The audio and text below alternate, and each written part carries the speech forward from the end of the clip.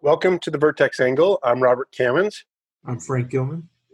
We are joined today by Jennifer Johnson, CEO and founder of Calibrate Legal, a management consulting and executive search firm who works primarily with law firms to accelerate their growth, largely through superior marketing and business development talent.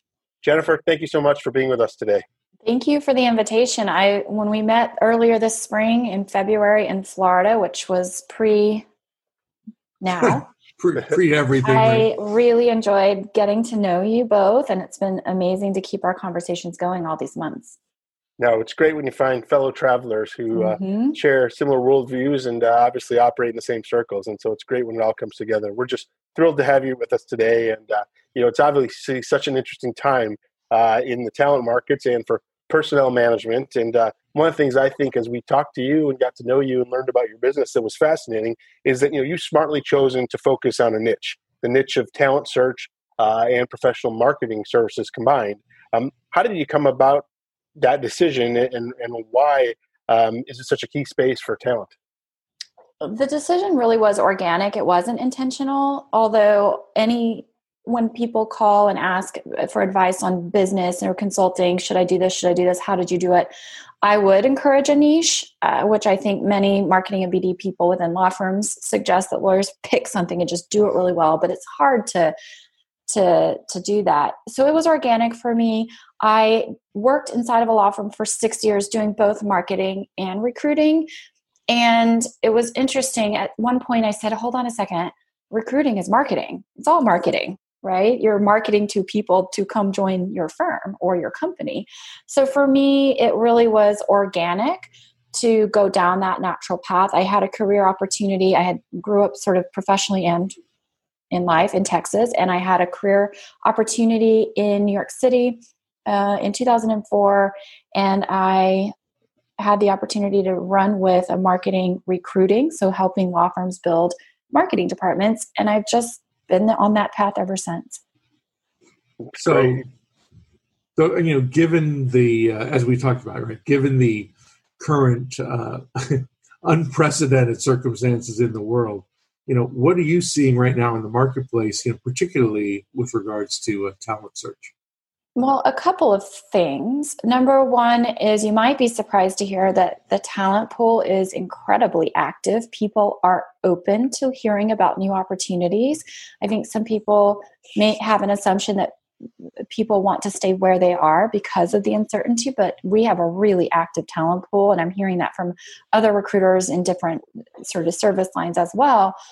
One of the things that is shifting, and I don't think firms have quite gotten to the place of beginning to figure it out, although I know many are trying, is that work is not any longer a place. It's a thing. And so as we think about going back to the four walls that used to make up work, I think that going forward, law firms are going to have to develop a menu of work, meaning work styles. So all in the office, a hybrid, all remote.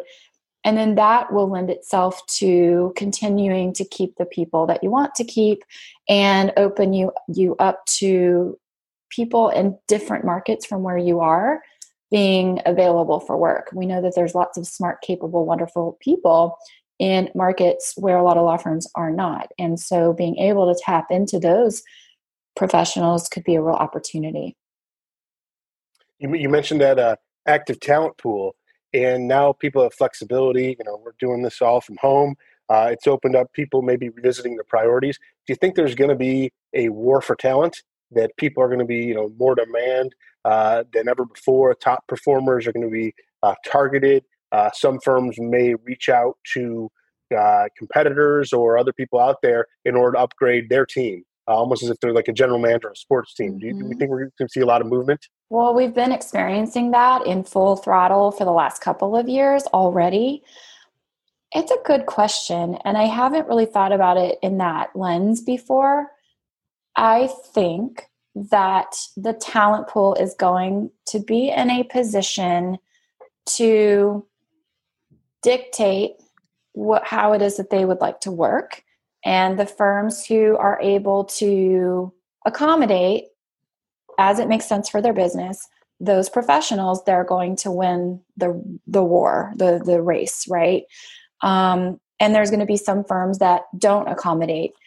We've talked to some firms who, even though everything is remote today, they still won't consider talking to somebody to join their team unless they're in one of 2 markets that they serve or whatever it is. And so we're going to continue to see a really tight crunch for talent.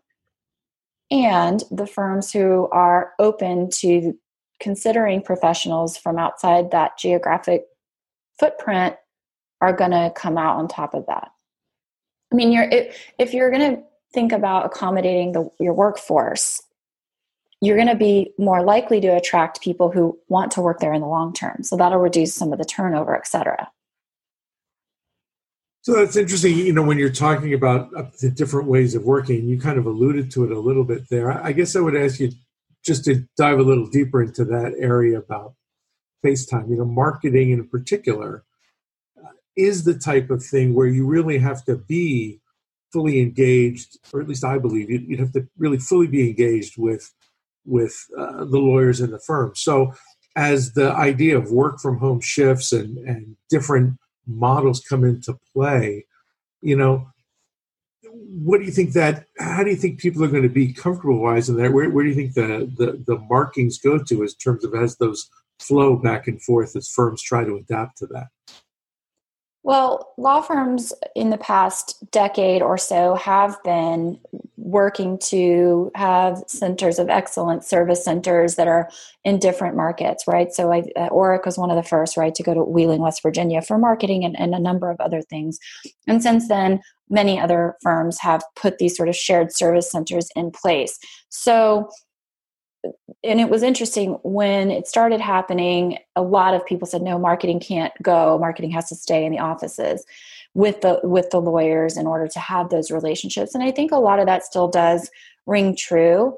I think that when you are aligned with a practice group or an industry group, that FaceTime with the lawyers is incredibly important, because what you're really doing is having a somewhat personal conversation with each of these individuals about their business and their livelihood, right? And so that does need to have a foundation of trust in order for it to be successful.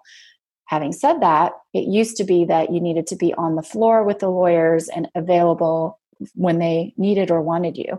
Now, when we've talked to several CMOs over the past couple of months, their business development managers, for example, or senior managers, they're really frontlining all of this with the lawyers, and all of them 100% have said for the first time in some instances, but the lawyers are listening. They're asking for help for the first time. They're really going proactively to the marketing team, business development team, and saying, do you have a few minutes to sit with me about my plan? Because so many of the ways that lawyers used to go to market, right, was the events, the sponsorships, the lunches, the golf, the things that we don't do anymore. And so some of the most senior, skilled rainmakers have been asking for help. And I think that's a great sign. Lawyers asking for help is not a thing in law firms, which is why one of the reasons we have mental health issues is that vulnerability just can't come through because it's a sign of weakness, which of course we know is not true, but it's something that's sort of ingrained in the culture. And so it's awesome that we are seeing that they're asking for help. And I'm not sure that you need to have everybody under the same roof in order for those relationships to continue to thrive. I don't think you do. That's really great that you're seeing, examples of people asking for help. One of the things that I was just impressed with when we met a few months back, you were sharing this concept that your firm's really focused on about revenue enablers as a branded concept. And I think that was really powerful to me because too often I think, especially in the law firm environment, staff has been labeled as admin staff or non-lawyers without folks really understanding that these people, not only can they help you, they can really drive your practice. They can push you forward. So I'd love for you to highlight kind of how that came about and why it's so important, and why firms need to be investing right now in such positions when there might be a natural tendency because of economic pressure to trim. This is a topic that is near and dear to my heart and core to our business at Calibrate. We believe that every person in the law firm ecosystem, if they're operating at their highest and best, every person matters inside of a law firm, whether it's a virtual setting or a four-wall setting. Every person drives the business. Without the people who are the pejorative, when you use the pejorative non-lawyers, without them, without your revenue enablers, you don't actually have a business that's sustainable. You need to have the people in accounting and the people in marketing and the folks in IT. Those people are just as important, but serve a different purpose to being able to serve your clients. And so this sort of haves and have-nots culture is something that is normal in a law firm, and I think needs to be, frankly, deconstructed to a certain extent. High-performing teams have all sorts of people on them that contribute at different layers and levels, and I think that's what we're going to have to see going forward for law firms to be ultimately successful. In terms of the concept itself, what does that mean? It's really this concept of entrepreneurship. So being an owner of your career and yourself in an environment that you're not an owner of, right? So it's taking your position very serious and doing it at its highest and operating at your highest.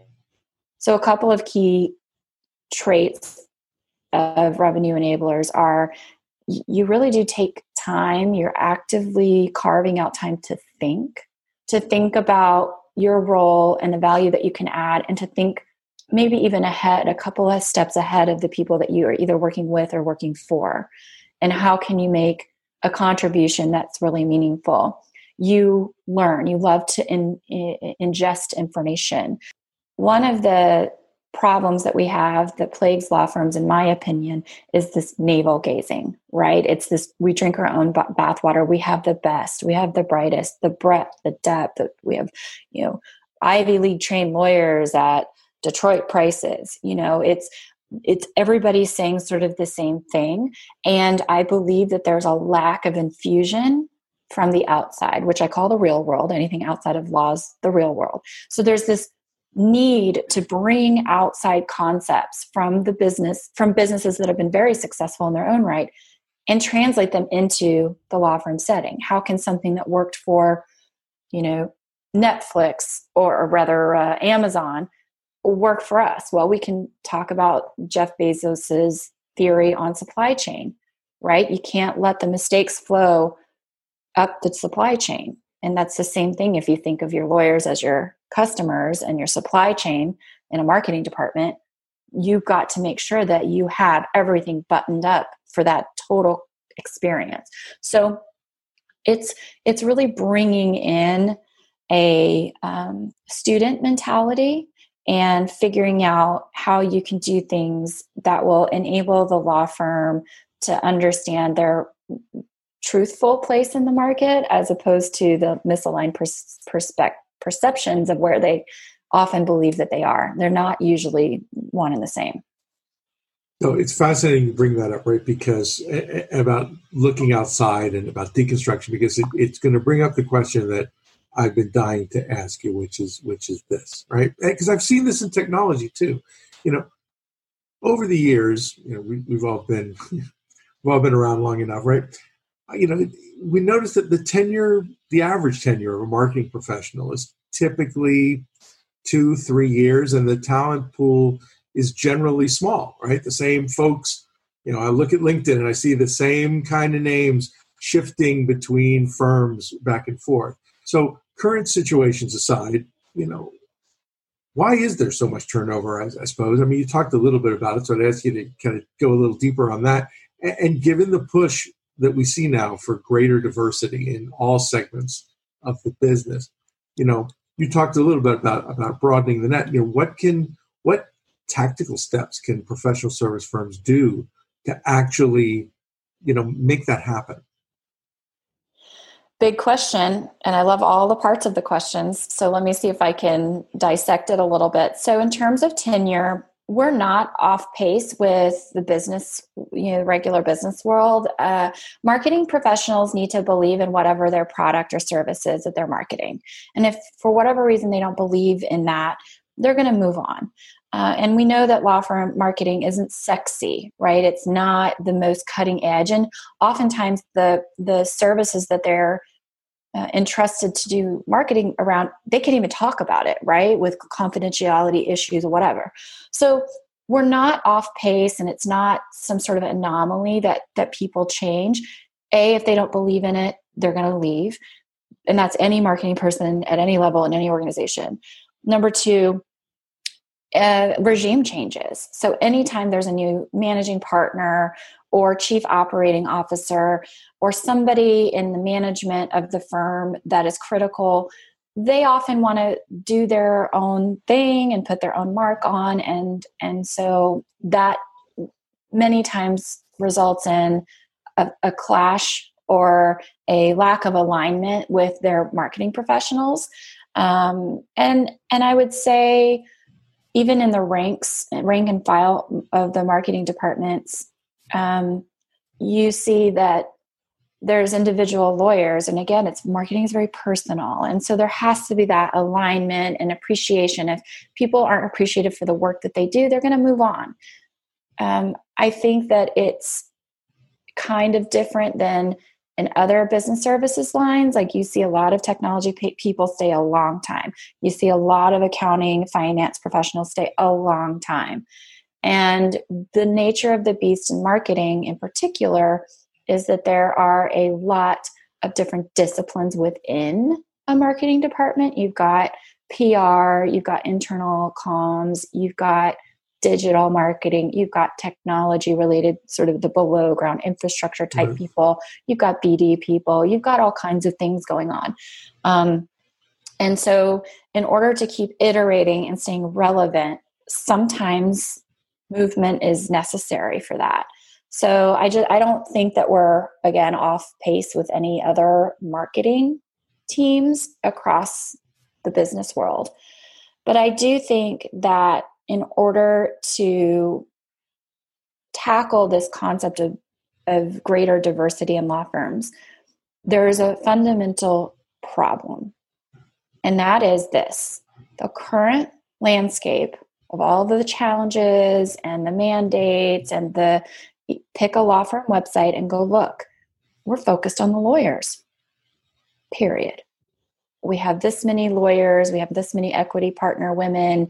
And it's all lawyer, lawyer, lawyer. There's a handful of law firms that do give a little bit of content surrounding the staff, but it's literally focused on the lawyers. And to me, that is a fundamental problem. It's a culture problem. And as soon as the four walls come back in whatever shape they may resume in, the workforce that are not the lawyers and not the billable professionals are going to really notice that, especially with the climate, right, with our social issues that are big in this country currently, there are going to be a lot of people who are going to notice that there is the haves and the have-nots. And so law firms really, really need to take a very close look at its culture and make sure and take into account all of the human beings, every single human, all the people within the walls, not just the lawyers. Absolutely. Yeah, a lot of important elements there, and a lot of it, things you've talked about today really come down to relationships and to how people interact and respect each other and collaborate. And I want to pivot a little bit here to the search side of what you do, right? Because you understand, obviously, marketing, and you understand finding the right talent to help firms and business development at those firms.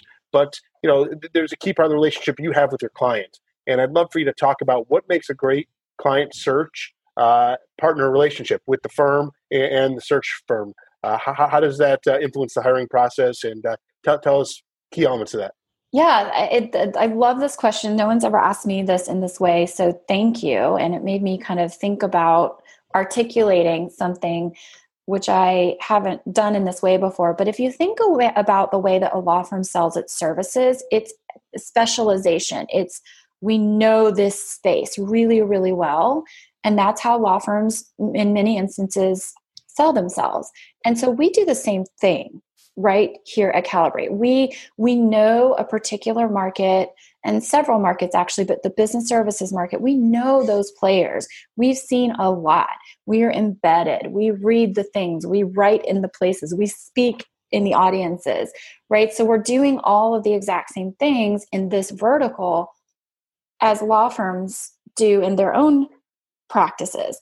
And so partnering with, whether it's us or another search firm, that's what you need to be looking for. Is I'm hiring somebody to fill a need of expertise that maybe we don't have. And particularly on the marketing and business development side, you find a lot of HR and staff recruiter types who don't fully understand what it is exactly that a marketing and BD department does because of what I mentioned before.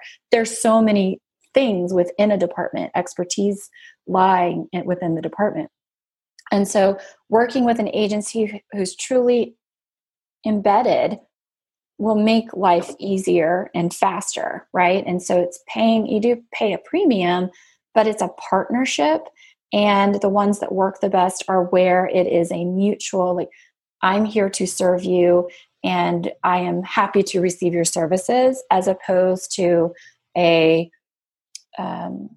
adversarial type relationship. Those don't work. But again, if you think about how lawyers, like, they don't work well if their clients don't trust them and believe in them, and you've hired me to help you with something. That's the best type of relationships. But I think that you have to build those, you have to earn those, of course. And it's a journey, right? So Jennifer, you've been so spot on with like advice that firms can do and how they can build and how they can do to get more out of marketing. I guess my question, the one last question I would ask is, when you and your team are out in the field, so to speak, what would you say are the biggest misconceptions about talent search that still exist, right? What do people like just clearly do not understand about what's available to them? Well, I think there's many people believe that, oh, you're a headhunter, they're ruthless, you don't care about me. And I would say that's an opposite experience that you would have, particularly at our firm, where we have not only a client care program that we put into place, but a candidate care program. So anytime we place somebody, we're tracking you and we're with you, and we provide value and insights along your journey with whatever client we place you with. But I think that there's this, it's so funny, the number of people who won't talk to me if I'm at an event, an LMA event or an ALA event or whatever. They won't talk to me because they don't want to be seen talking to the recruiter. And what's funny is, particularly us, we have relationships that transcend being a recruiter. We speak, we write, we teach on all of these various topics. So it's okay if you know me. I'm just a person. Like, maybe I'm nice, you could talk to me. But the number of people that refuse to get in a circle of conversation with me because they don't want anybody to think that maybe I'm recruiting them, it's really fascinating. And that's why we don't do tables anywhere. We don't have a table at a conference or anything. Nobody's going to come and stand and talk to the recruiters, right, in front of their colleagues or, people from other firms. It's a really fascinating thing. That's great. Well, Jennifer, thank you so much for these helpful and interesting and important insights. No doubt our audience will benefit from them as well. And I know, we in our own business will benefit from them too. Everything has a huge marketing and business development component. So we want to thank everybody for listening in and to join us next time. If you want to reach us, you can learn more about us at vertex-advisors.com. Take care, everyone, and be safe.